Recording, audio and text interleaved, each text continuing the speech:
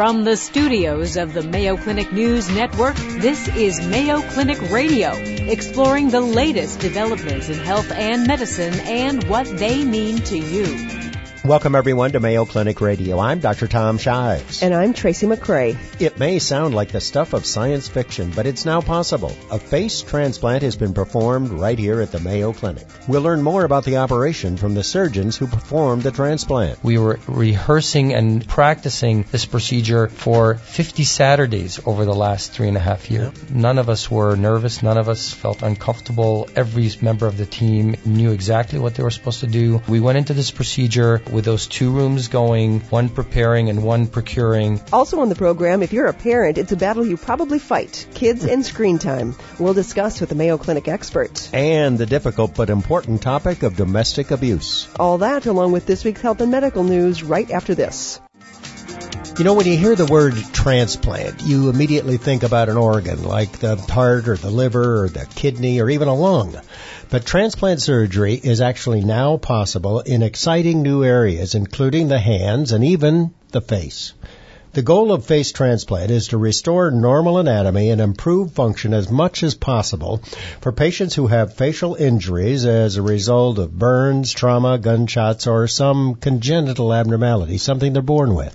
Mayo Clinic recently performed a face transplant, removing a great portion of a donor's face and attaching it onto a patient who had previously suffered a devastating facial injury. Here to share the story are the surgical director of the Mayo Clinic Assam and Dalal Obaid Center for Reconstructive Transplant Surgery, Dr. Samir Mardini, and the medical director for the program, Dr. Hatim Amour. Welcome both of you to the program. It's an amazing story. We're so anxious to hear more about it. Thank you so much for allowing us to be here to join you on this. Face transplantation is a reality. It's here. It seems to be here to stay. There's been about 38 done around the world, and it's producing great results in patients that need it. Is this the first one at Mayo Clinic, though? This is the first one at Mayo Clinic. Okay. The goal of this procedure for our patient was to restore function more than anything else, but also to benefit from restoration of the form of the face so that he can be a normal human being. Is he someone who is injured? So our patient is a wonderful gentleman that I met 10 years ago when I first came to Mayo Clinic. He came in as a trauma victim, and he suffered an injury to his face. And at the time, we ended up restoring the jaw. We used fibula, small bone of the leg. Small bone of the leg with the vessels, reconnected that, created his lower jaw, and then we ended up using another vascularized bone to restore his upper jaw. Vascularized bone meaning the bone with its blood supply. With its blood supply. Better chance of healing. Operations, better chance of healings, a better chance of incorporating into his normal form. But he still had a severely deformed face. And he was doing well. He's a wonderful guy who went back and started working again and incorporated back into life. And I kept on seeing him maybe once a year, once every other year. For 10 years, you said? For 10 years. And over about 4.5, 5 years ago, we were starting to look at face transplantation and seeing that if that's something that we want to do here at Mayo Clinic.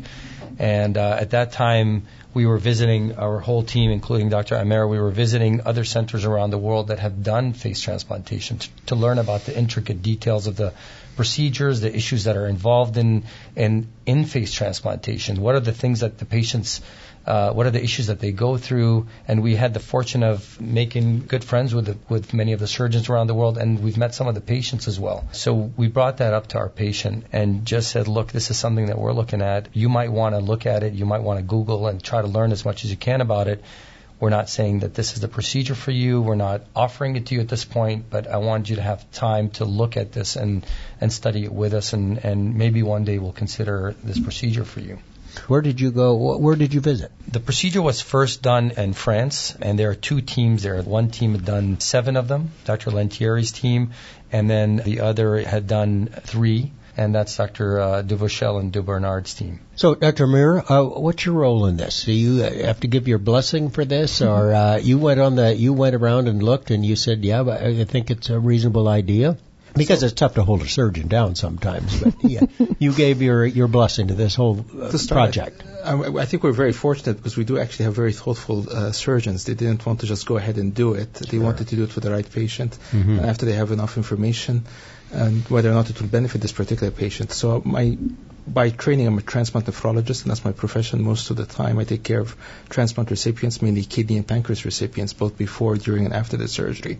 So my role with reconstructive transplantation is to evaluate potential candidates from a medical perspective to better understand how they will be able to tolerate the immune suppression and how to match them with prospective donors from an immunological perspective. When you say immune suppression, you're talking about the drugs to keep the body from rejecting the transplant. Correct. At this time, anyone who receives a allograft, which is a tissue graft, whether it's an organ or tissue such as a face or an upper extremity, if it comes from a person other than an identical twin, they have to have their immune system suppressed using anti-rejection medications to allow them to keep the organ and not to reject it. And even if it's not an organ, even if it's a face, you have to do it. Correct. And we consider face and hands as organs at this time. We're a wonderful point in medicine where a kidney transplant is almost just like a daily occurrence, but this is a completely different game. I would imagine there's so much more emotional aspect that goes along with this. Correct. At this time, composite transplantation, which is for the most part entails upper extremities, hand or face, is not a routine procedure. It's only to be performed in very well-equipped centers for very well-selected individuals who may benefit from it. And in regards to a face transplantation, for example, we have to weigh the risks of the immune suppression that the person is going to be subjected to the benefit that they would gain from the procedure. So our surgical colleagues identify what could be done using conventional therapies. How can they restore the individual to the near normal function and aesthetic presentation using conventional procedures first. And if they don't find that that is going to be sufficient for a particular individual, then the transplant physicians, including myself, will evaluate them for the risks of the immune suppression and then follow them post-transplant, during and post-transplant. At this point, it certainly is not a routine procedure. It is a very complex surgical procedure, and the management of these patients post-transplant is also, at this point, still quite intricate. The skin rejects more commonly than any other organ. We have been fortunate that since 1998, with the current immune suppression has allowed these organ transplants to proceed. But still, the long-term outcomes require careful monitoring. Any complications that occur from immune suppression have to be identified as soon as they occur, and interventions undertaken to try and gain the benefit of the procedure and mitigate the risks as much as possible. You asked also about the surgeon's enthusiasm for performing the procedure, and as Doctor mentioned, we have a very thoughtful team here that includes transplant nephrologist, transplant psychiatrist, a social worker, and many other and coordinators and other team members that have a heavy say in what ends up happening with the patient. So that's really critical to success of what we do here at Mayo Clinic, the multidisciplinary approach of things. The patients have to be. There are not so many patients that are candidate for face transplantation. I mean, there are many patients with anatomic defects that could be reconstructed with conventional techniques. That's the most common and will always be the most common. It's the patients that have anatomic defects that we know will require many procedures to reconstruct and will still end up with a very suboptimal result. With a result that, maybe after 15 procedures, the patient will still have a significant deformity, will still have a significant lack of optimal function, and in those patients we may consider them for face transplantation. It's beyond that. The next step is if we have a patient who we think is a good patient from an anatomic standpoint that would improve from the surgery functionally as well as aesthetically, then we would see if this patient is willing and can truly give informed consent. Can this patient really understand the risks versus the benefits? Because this is a huge thing for us. None of us want to put someone through a procedure that they don't fully understand.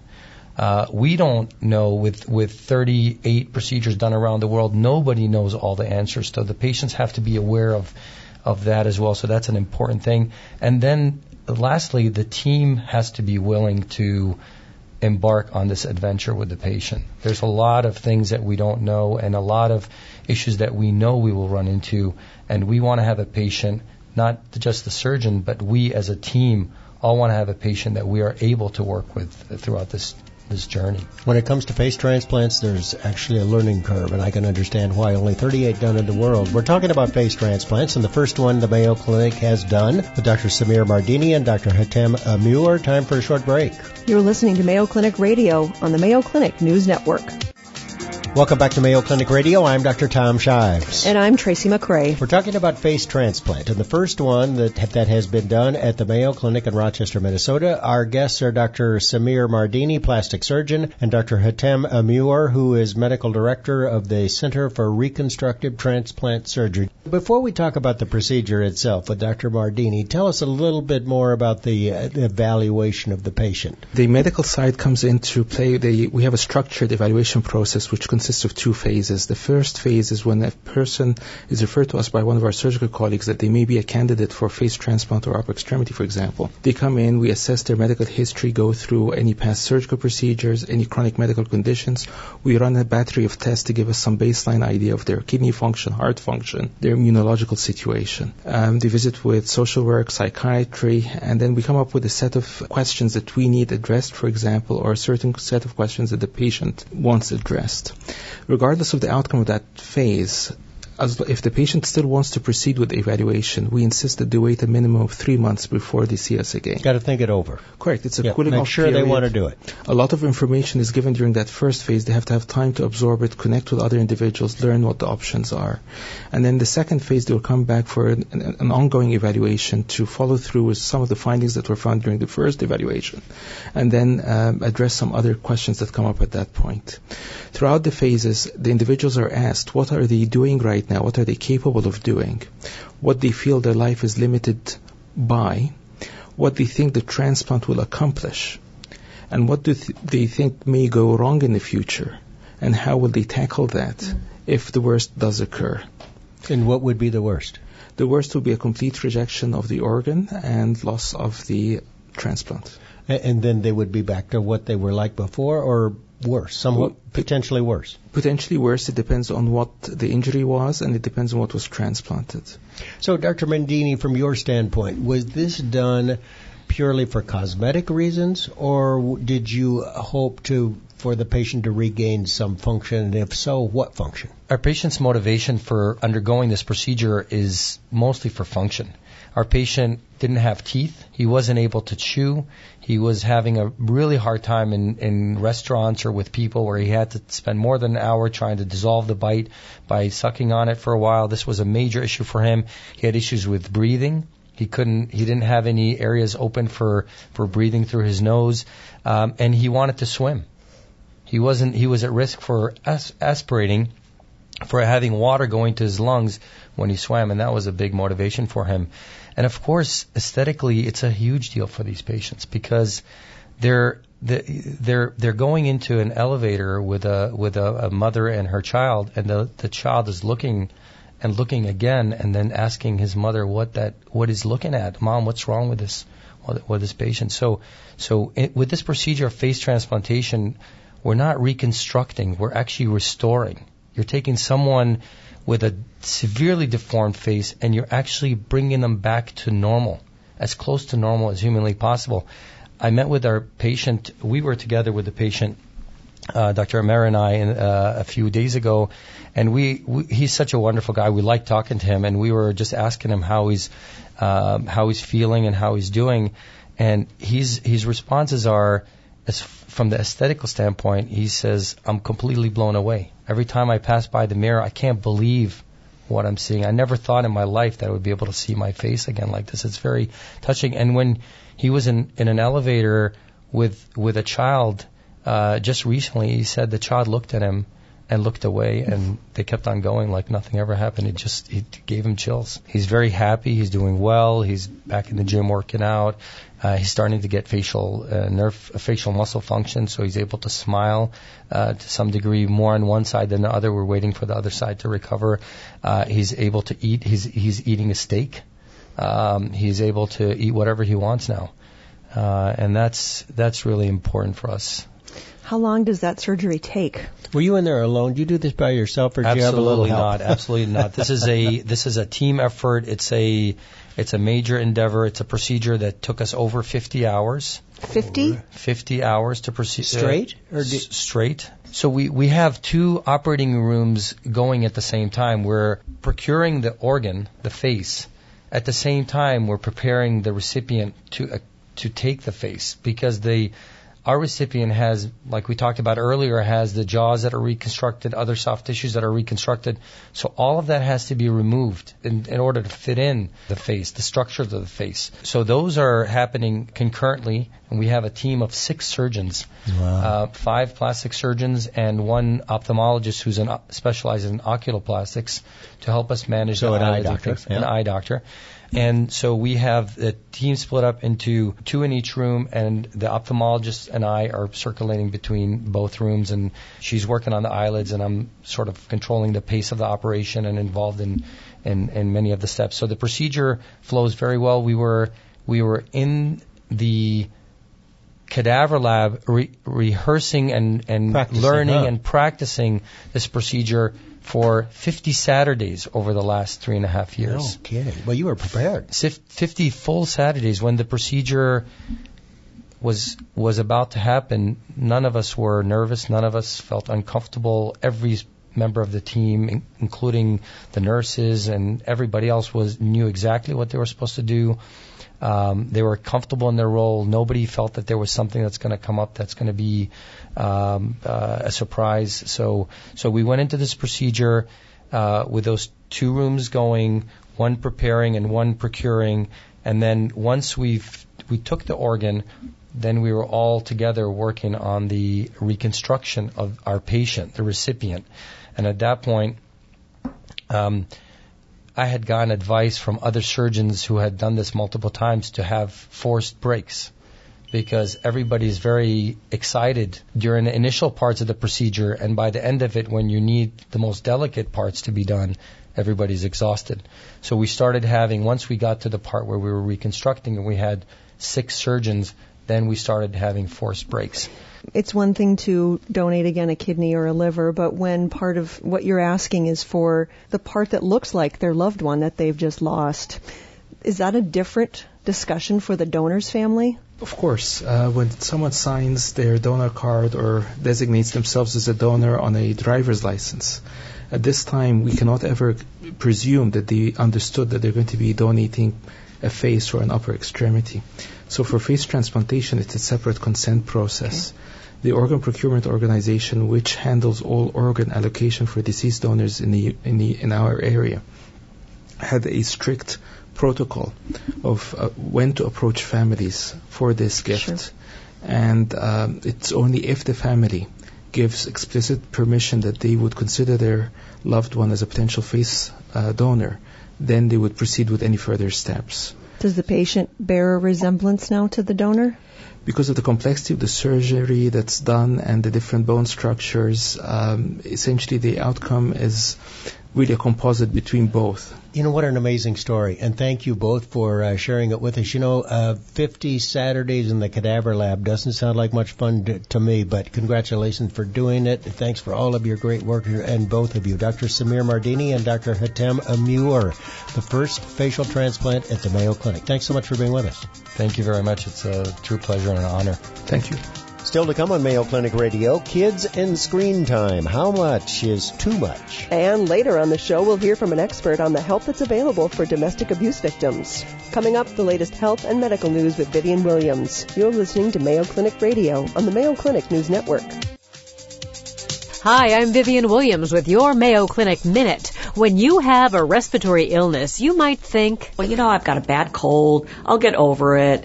But Dr. Vandana Bide says sometimes you don't get better. If somebody's coughing up a lot of stuff, it may just be the tail end of a cold, but if it doesn't go away, it may be a pneumonia. Pneumonia, a lung infection, comes in 2 forms: bacterial, which can often be treated with antibiotics, and viral, which can't. It's tough to tell the difference. Both can cause symptoms that include fever, cough, shortness of breath, and both make you feel run down.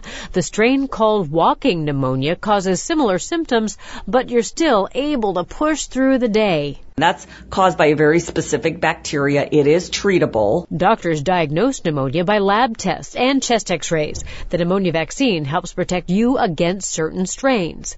And now in other news, results of a new Mayo Clinic survey show most Americans are working to improve their heart health. Heart disease is still the number one killer of men and women, and that's according to Dr. John Wald. He's medical director of public affairs at Mayo Clinic. He says the encouraging news is people are taking action and making changes that can have a positive impact on their cardiovascular fitness.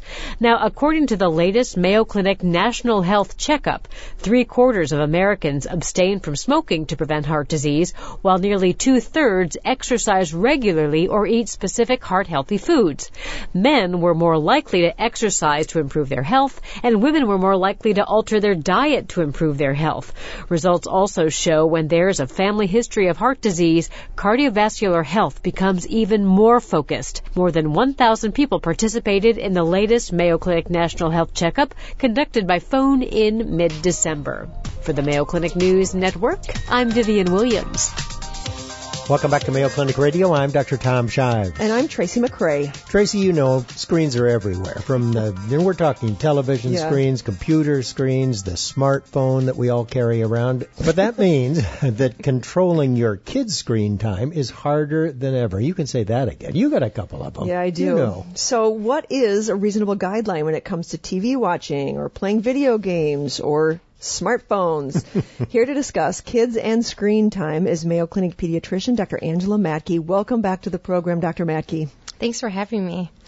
Dr. Matkey, good to see you. So we want to know, what do the experts say? What is an appropriate amount of time for your kid, depending on their age, of course, to spend on their phone, their computer, at the TV, etc.? Yeah, the guidelines. What do we need to know? Absolutely. So as you touched on, it really depends on the age of the child. So the American Academy of Pediatrics recently came out with new recommendations that looked at different guidelines and taking a more pragmatic and evidence-based approach than they had in the past. As you mentioned, screen time is everywhere. Screens are everywhere, and children are being exposed from birth on. And so what we started to look at is how media and especially the new digital media can affect young minds. And so when we look at 18 months to 24 months, the recommendations is still really not to proactively engage in screen time. But if families do decide to do it, we gave some more guidelines based on recent evidence. And so if families decide to do it, we recommend that they do it with high quality educational programming, first of all. And then also the most important caveat is that they're doing it along with their child. They're sitting there next to them, because children in that age, they don't have the developmental capacity to be able to use that two-dimensional interface and to be able to incorporate it into new developmental milestones and outcomes. So from 18 months to 2 years old, that's what the recommendation is. What about before 18 months? We still recommend no screen time before 18 months, with one exception again. So those interactive devices such as FaceTime or Skyping, they have been shown to be somewhat helpful in helping that social communication develop. But like I mentioned again, kids don't really have that capacity in that age group to be able to incorporate in what they're seeing, help them determine some of their social and developmental milestones. And so you need to have that parent sitting next to them and explaining what they're seeing so they can help incorporate it into kind of a three-dimensional picture for them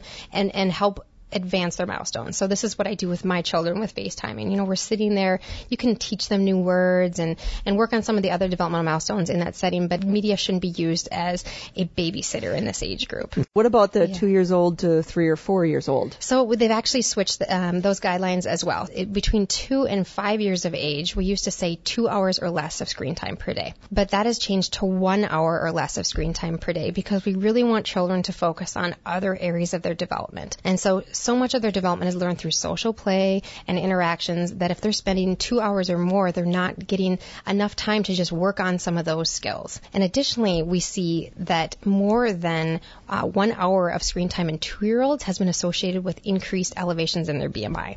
And so this is not surprising to us as pediatricians. So their weight. Their weights, exactly. Yep, we're seeing unhealthy weights associated with even more than 1 hour of screen time. And that was a large part that was taken into account of the recommendations for 1 hour or less in this age group. And does this include all of the screens, like mom's smartphone, plus the television, plus the minivan screen in the back, all that total 1 hour. It's all of it. It's considered recreational screen time. So we're not including when they're in the older children when they're in the school or educational setting, because we're using screen times for their teaching, their education, for their research projects and things like that. It's including recreational screen time that they're doing for their own enjoyment. All right. So from 2 years old to 5 years old, 1 hour or less. What about the situation where I'm almost saying a pacifier, where if the line is long and the kid is getting fussy, that you give them the smartphone? Yeah, that is a huge problem that we're seeing because kids are not developing that social emotional regulation piece that's really important. So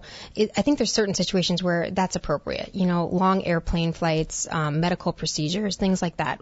But you also don't want to use it in place of a simple hug or a kiss. So allowing your children to be frustrated and to be upset is an okay thing. You need to start to implement that early and not reach for the smartphone and turn on the YouTube video. So then what about 5 years old to what? 5 years old to 18 is generally where we say after 18 you're an adult. So we recommend that these children are still 2 hours or less per day. The majority of children are not getting this. The majority of children are getting much, much more.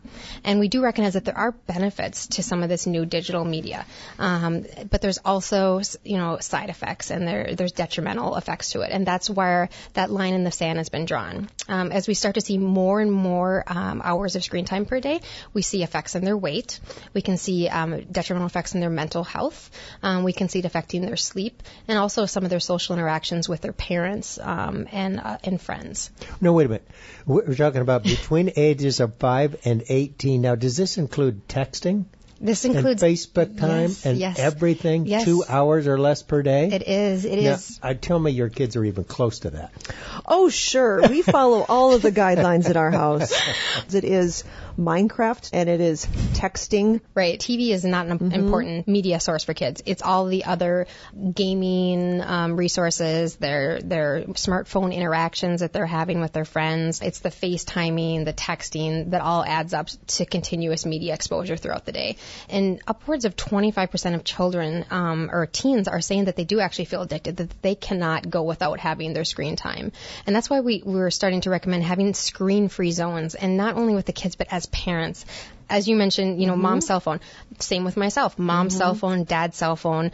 Putting those aside and having screen-free zones so you can interact with your children, and setting times during the day where you maybe wouldn't be using those. Everyone puts their smart device down, and I think it can lead to some benefits. And I'm not saying get rid of everything. I think using a pragmatic approach and really looking at maybe ourselves first as parents and trying to set it as role models is harder to do, but something that I know that I'm trying to look at as a parent.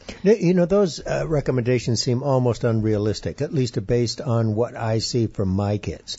Do you have any idea how the average teenager, how many hours per day they spend with screen time? About 5 to 6 hours per day, the average teenager. If you're talking about their texting use and all the other social applications, most teens are on multiple different applications at one time. We call it multitasking. How do you keep kids from being addicted to their phone? So I think it starts early, kind of setting expectations about what you guys are going to allow. The American Academy of Pediatrics have come up with a family media plan where you can go to healthychildren.org and you can do to the family media plan. And it helps you as a family come up with reasonable guidelines and expectations. I have it bookmarked on my computer right now. Healthychildren.org. Yep, I've got it right here. Yeah, because they realize this is hard to do. I mean, because we didn't grow up practicing it ourselves. Exactly. It's something that you have to learn as a family of how we're going to do it. Yeah, not easy being a parent. And it is truly interesting how dependent they become on their... I mean, I think if I told my kids that they would have to put their phones down for an hour, there might be pandemonium. There might be havoc. There might be a strike at our house. Hey, what do you do? How do you know that the programming is educational? Going back to you said educational programming for the littles. There's a website called Common Sense Media, and they have rated different apps and TV programming and other media sources about whether they're educational or not and whether evidence has gone into using that. Anything from PBS.org has really high educational content and a very pro-social message. And that is recommended by the American Academy of Pediatrics, that if you're going to use these are great ones to do. And there's actually evidence that it teaches kids not only social behaviors and communication behaviors, but even some of the basic school readiness. All right, there's good stuff at pbs.org. You can go to healthychildren.org, and then the other website you mentioned, commonsensemedia.org. Yes. Commonsensemedia.org. All right. Well, there you got the lowdown, the latest recommendations from the American Academy of Pediatrics and Mayo Clinic pediatrician, Dr. Angela Matkey. Thanks so much for being with us. Thanks for having me. We'll take a short break. When we come back, we'll discuss the difficult topic of domestic abuse. You're listening to Mayo Clinic Radio on the Mayo Clinic News Network. Welcome back to Mayo Clinic Radio. I'm Dr. Tom Shives. And I'm Tracy McCrae. Tracy, here's a troubling statistic. According to the Centers for Disease Control and Prevention, 1 in 4 women will experience severe physical violence by an intimate partner during their lifetime. Now, domestic violence involves violence or abuse by one person against another in a family or an intimate relationship. And domestic violence, of course, isn't limited to just women. It can happen to anyone, regardless of age or gender. In fact, over 3 million children each year in the U.S. experience or witness abuse at home.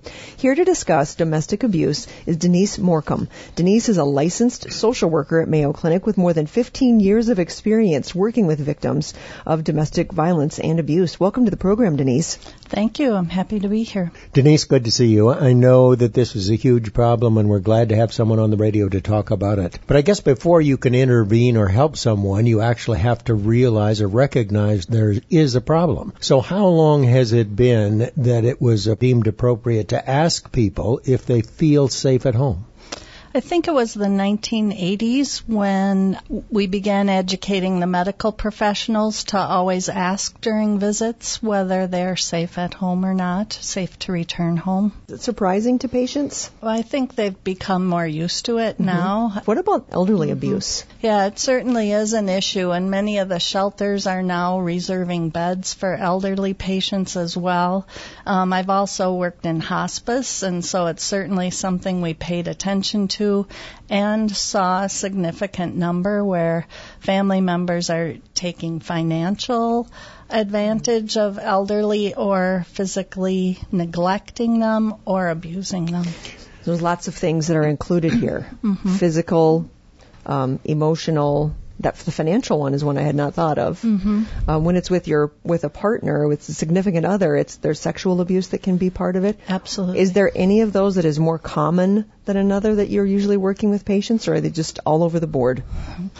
Well, they are all over the board, but I would imagine the emotional and verbal are most prevalent and then least identified because people don't always self-identify that as abuse. But when it becomes physical, even then, they don't identify shoving or tripping or restraining as abuse either. Many people wait until it's a punch in the face or threatened with a weapon to actually identify it as abuse. So you really have to do education rather than just say, are you being abused? Because probably 70% of them would think what they're going through isn't abuse. And I think it's like 30% of women are currently in abusive relationships, and so, but they hesitate to disclose it even to medical professionals, so it's still got a lot of stigma attached to it. But when you ask the question, do you feel safe at home, don't you think most patients take that to mean, are they being physically abused? Yes. But there is this segment of that population, abuse population, that where it isn't physical abuse, it's sexual or emotional. Is that, in fact, more common than physical abuse? The emotional and verbal is more common, I would say, and sexual abuse, hopefully, the least common, but still very prevalent. So how do these patients get referred to you, and how do you determine, what questions do you ask to figure out that there is, in fact, a problem?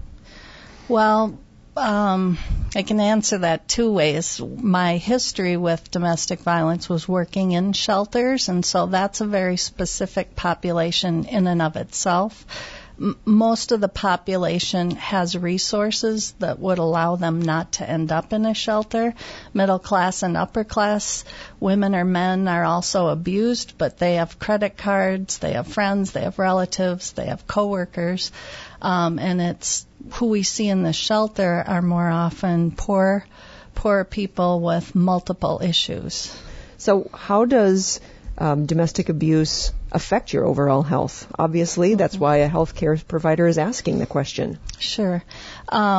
So they can, one easy way to tell is frequent visitors, so multiple injuries. They receive double the medical attention that the average person would. So it's headaches, it's blatant injuries like broken bones, broken fingers, bruises, but they have more stomach issues, more headaches. They'll have mental health issues, chemical health issues, depression, anxiety, or call it, I'm having some relationship issues, or yes, I'm under stress. So the beginning of it can be very vast, and so it's really the follow-up questions by the provider that gets down to more specifics, and then building that relationship over time builds trust, and they may say no the first time, but maybe the third or fourth time they start to disclose more. So when a patient is referred to you, how does the interview proceed? What questions do you ask them? Well, if providers, the doctors, are suspicious of abuse or something doesn't seem quite right, they will make a referral to the clinical social workers on staff, and then we do a psychosocial assessment. So we do more of the relationship building and talk about their finances, their health, their relationships, their support systems, just kind of open the door that way.